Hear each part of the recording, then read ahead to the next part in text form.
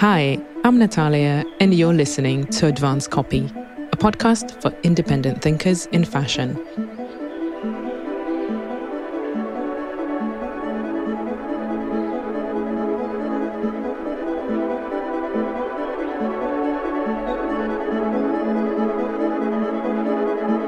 Today, we're speaking with Desert Vintage, an example of a modern approach to vintage retail, a combination of refinement and distinct brand language. We meet Selima Bouffelfel and Roberto Cowan to find out how back in 2012, as two young adults, they became the owners of Tucson's Desert Vintage boutique. We'll delve into Selima and Roberto's individual stories, how they developed the exquisite curatorial taste, and learn about the opportunities for vintage retailers to grow through collaborations. Enjoy.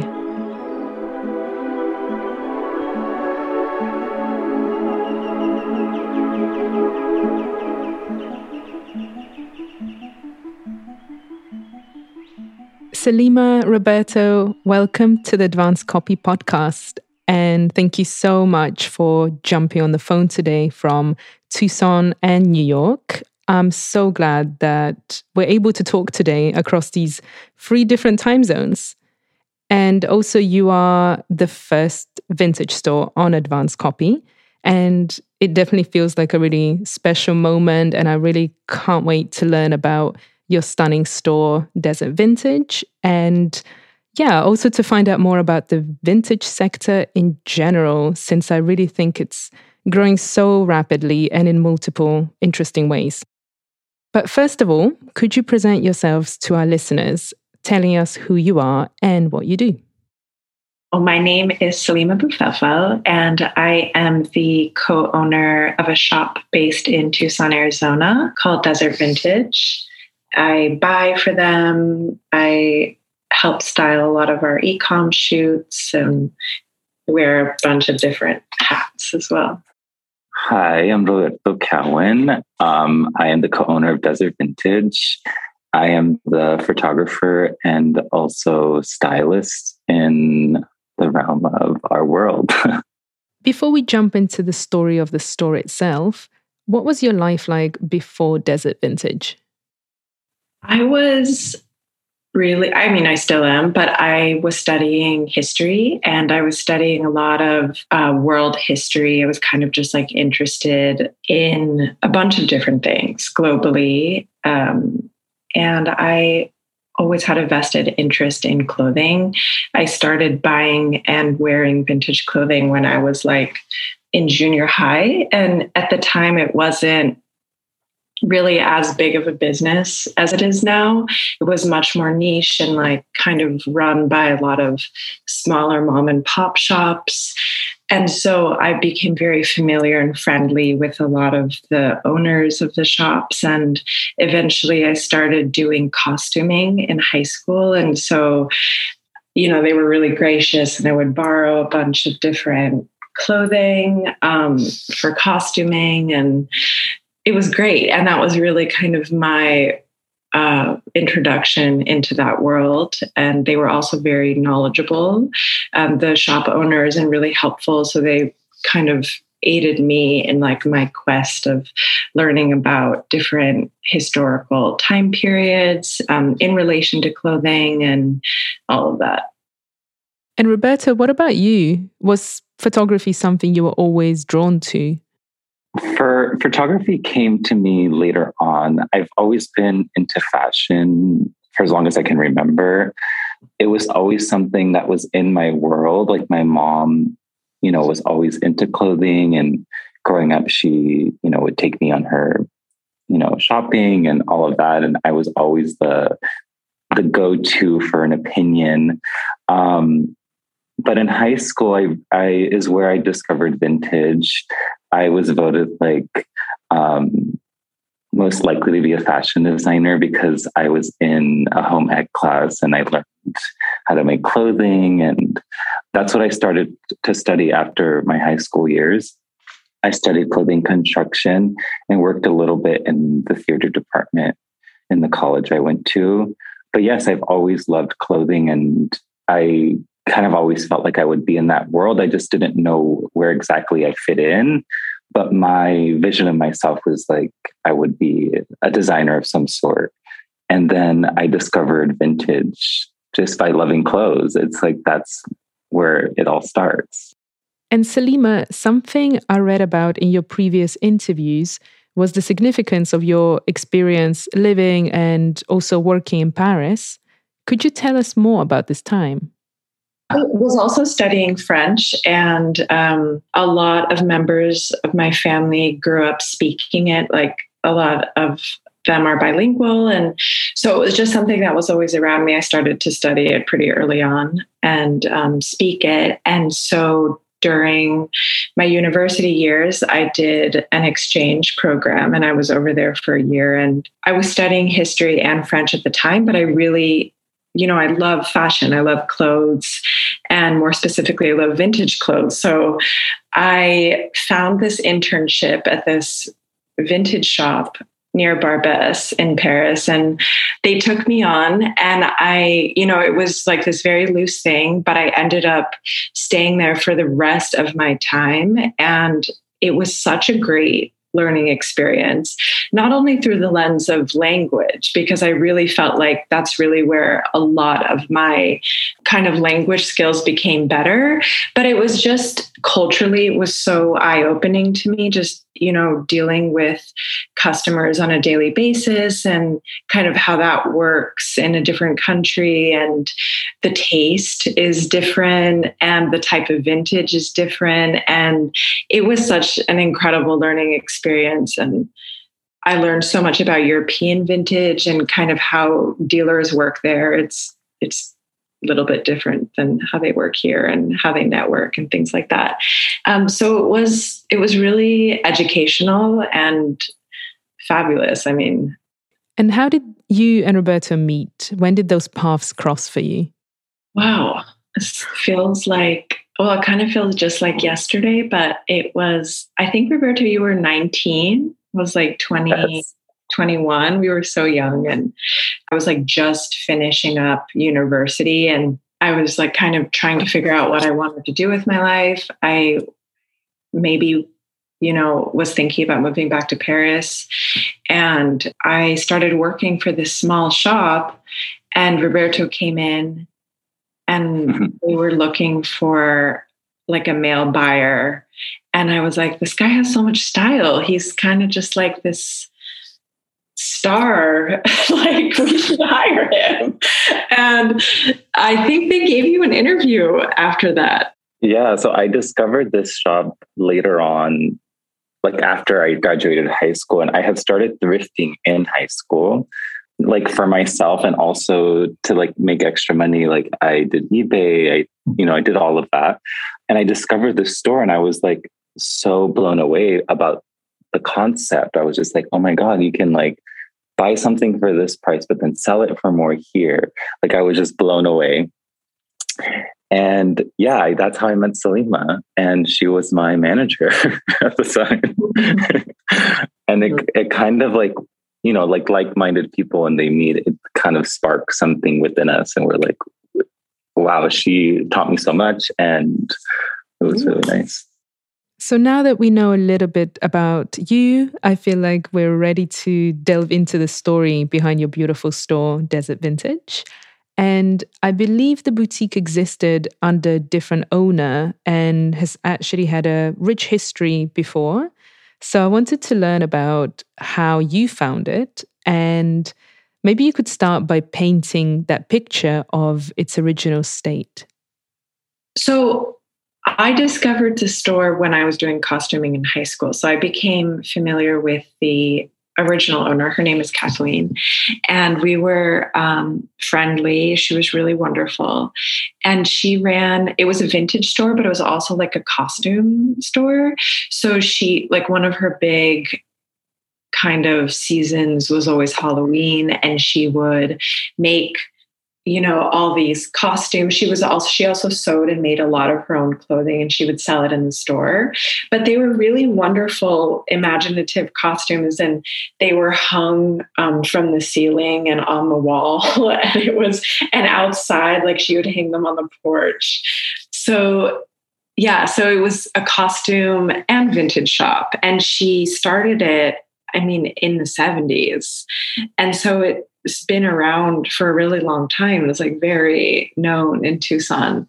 Roberto and I we worked together for about a year.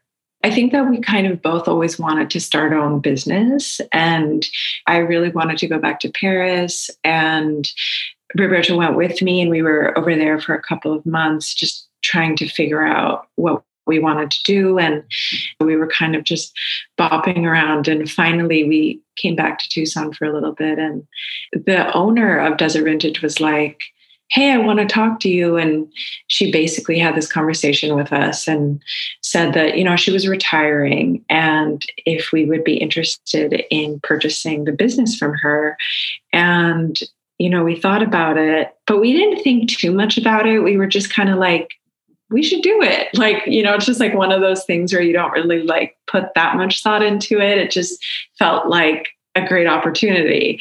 So we did it and we bought the name and, we bought the business from her. And she also sold us what was probably like a semi full of black trash bags full of vintage clothing that she had collected since the 70s that she just didn't know what was in there. And she was really transparent about it. Full disclosure, I've been collecting these clothes, summer costumes, summer antiques. It's just a mashup of a bunch of stuff.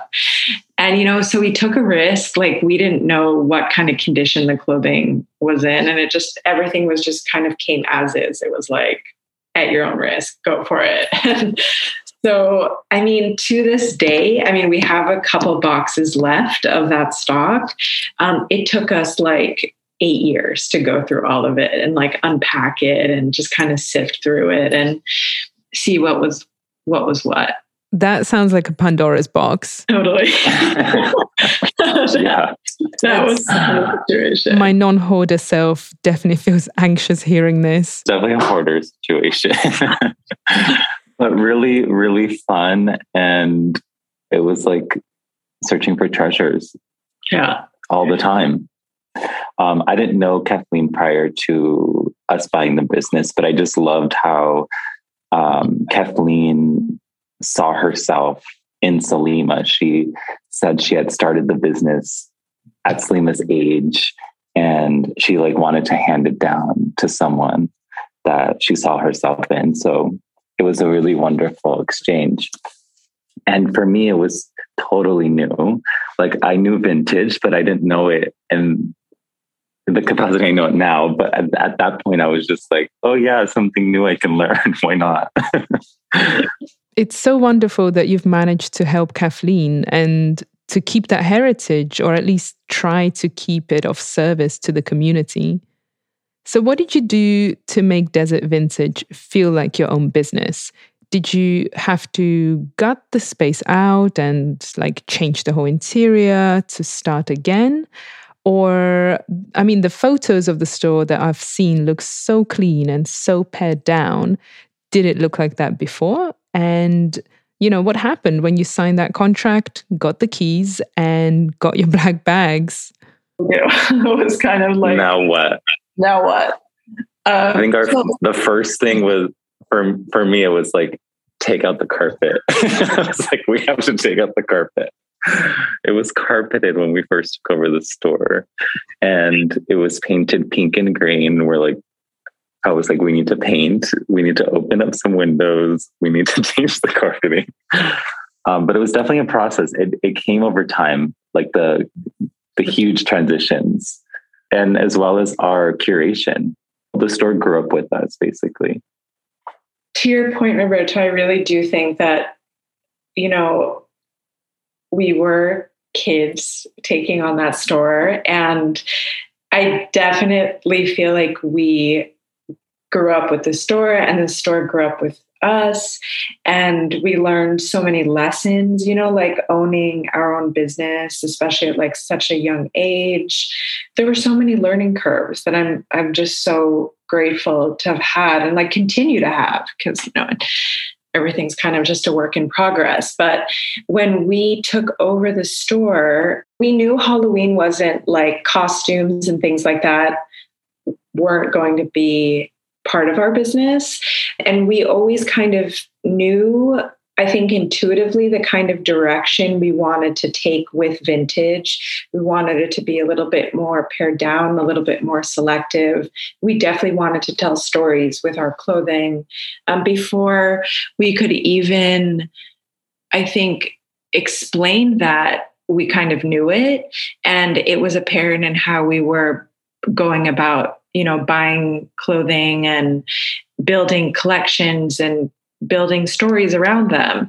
We didn't have that much money starting out. It was just kind of like, okay, scrappy, here we go. We have a storefront, we have clothes. We're going to do this. And we'll do it, in a chic way, but like step by step. And so we were on 4th Avenue, which is like this historic avenue in Tucson, full of small, locally owned coffee shops and retail storefronts. And what else is on there? Just like really cute restaurants. Yeah. Little bars, things like that. So we were on 4th Avenue for a couple of years, and then we started to outgrow our space because our business we started to encompass more than just a storefront. We really wanted to get into e-commerce pretty early on. And so we needed more space for storage. We needed more space for like a studio setting and things like that. And so we just started to look for a bigger space. And there was our dream space just a couple blocks over, and a tile studio had it.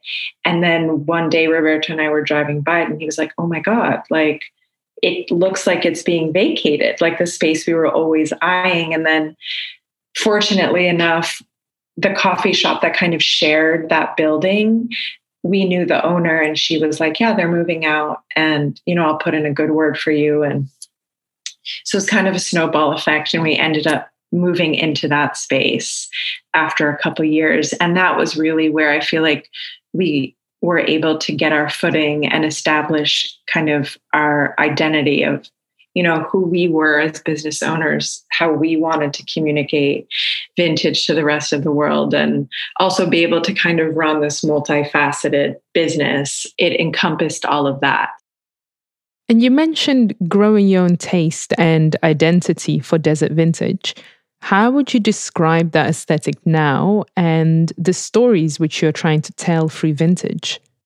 So for me, I feel like it's so much part of who we are. Like, what you see is kind of like our story. It's like, for me, it's like, that's how I want to be seen and what I want to wear and, what I love at the moment. But it's always about where we are, like a place. I think that definitely, like touching upon what you just said, a sense of place has always kind of played into our business, and more specifically who we are. We both come from a desert, and our ancestry also some parts of it are very nomadic and it based in the desert. And I think that has kind of naturally informed not only our process, but just kind of like our selection of clothing and the feel of our interiors. And it just has like played into so many kind of aesthetically relevant areas of our life that I didn't really foresee that. Like, it's not something that we sat down and talked about. It's just something that kind of organically grew. And I think we organically kind of grew into it, and realizing like who we are as people, and just growing with that, and having a business grow with that kind of realization as well, is interesting. It's interesting, I think, for aesthetics and for business model too. And, we're in a place where there are risks and things like that, but it's also just a little bit more laid back. So I think we were privy to be able to take a little bit more risk as far as like growing a small business.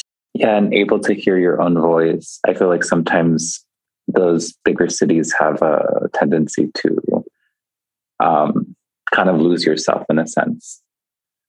Absolutely. But I don't know if you were ever lured in by popular aesthetics or fashion trend, like the classic example being something like the best-selling Levi's 501. Did you ever try to follow those market trends? I mean, I feel like personally speaking, and as a buyer too, I've always had very clear preferences for the better or for the worse. Like, I think I'm a little bit hard-headed in that way, and I just really buy what I love. No, I was just going to say, yeah, I'm also not very big on trends, but as a buyer, I do love to see beyond and love to see the beauty in things. Even to this day, to a fault, where Salima can hate something, but I'd be like, someone will love it. And then I'm like, someone will love this as long as I do. And I feel like when we first were starting out almost 10 years ago, I was really into a very like Western feel where it had a more rustic feel. And yeah, like we definitely had a Western rustic thing going in the beginning, and then it's now very pared down. But like within that look, there are things that are staples that like I'll love forever. Like I love for sure.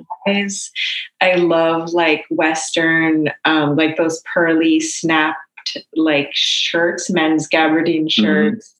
Like you do it in a solid way, and it's like solid. Like you're able to communicate it in like an approachable, wearable, chic way that like makes sense to a lot of people. I think, there's no harm in that.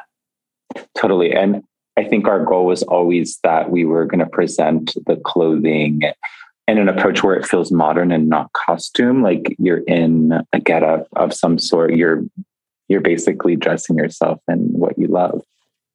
What about the e-commerce side of Desert Vintage? How did you go about realizing that side of the business? Today, I think it looks very visually pleasing and characteristic of the store and who you are. So did you have a plan for communicating that in-store experience to your customers online? I think we launched the site a year into having the store. Yeah. And I think, over time, much like the business, we were able to really refine the site and refine the language of the website and really have it be a good representation of who we are as people, who we are as a company, etc. So I remember talking to Roberto about it and just really wanting the photography to be a big element.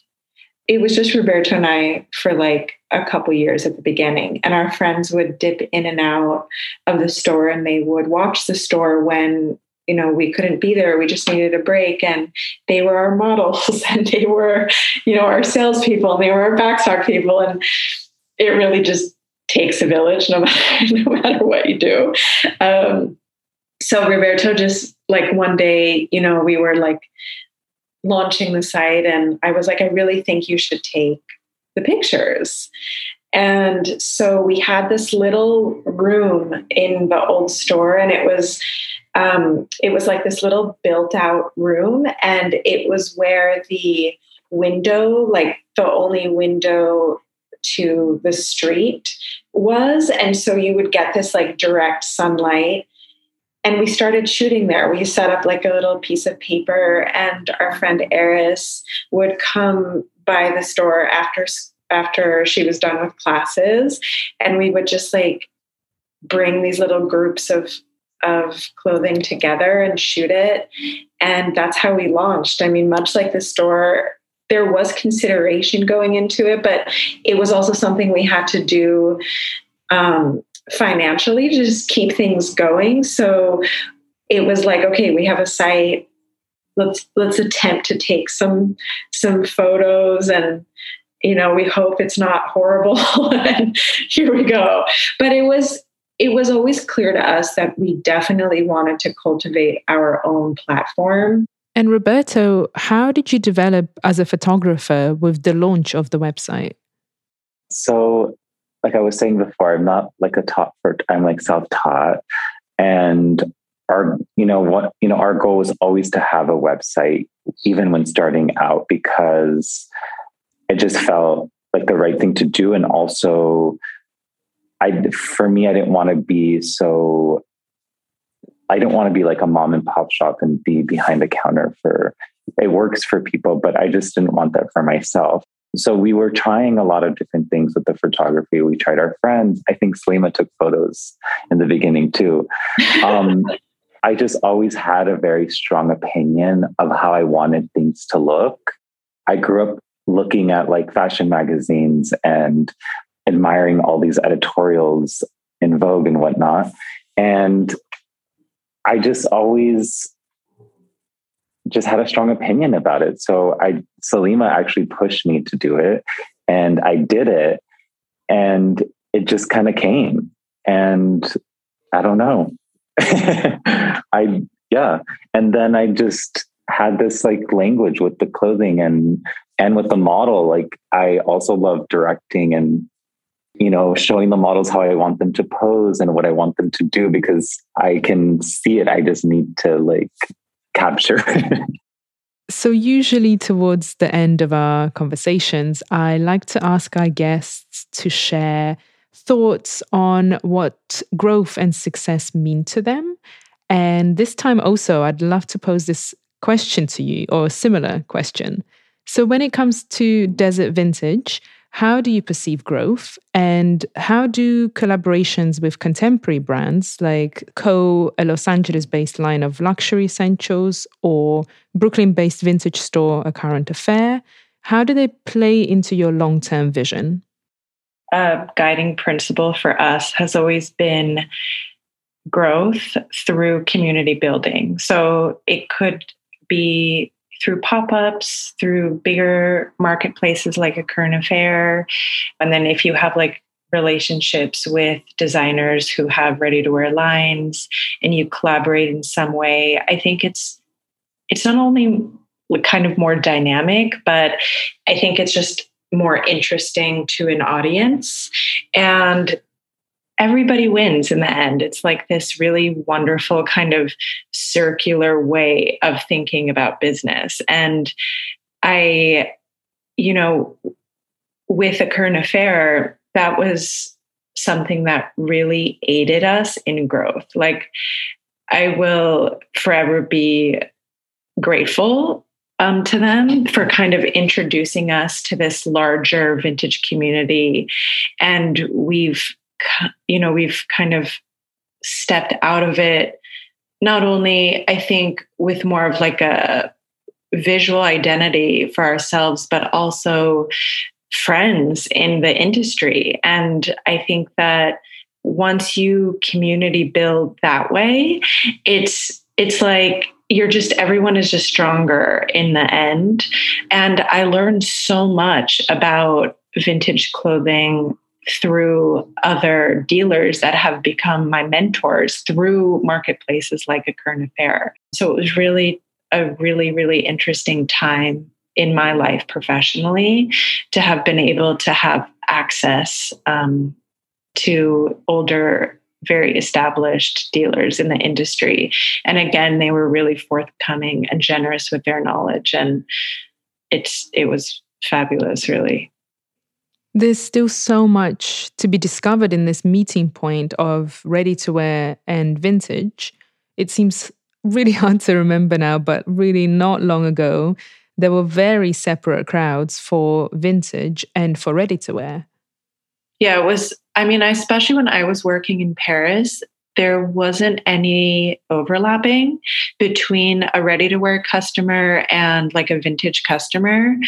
And I was really able to see that kind of in real time when I was working at a shop, probably because I was in a major city, and like you really kind of were able to observe consumer habits and things like that. So, that was that.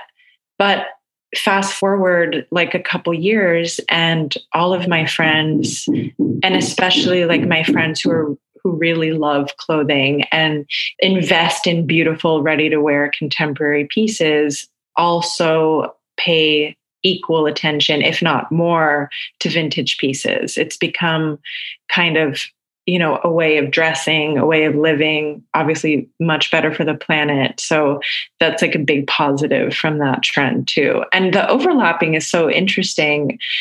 I would have never thought in high school that this kind of business would become like a serious kind of secondary market, would become a serious industry within the clothing industry. And it makes a lot of sense. Obviously, like you have the product and it's much more sustainable and, healthier for our planet.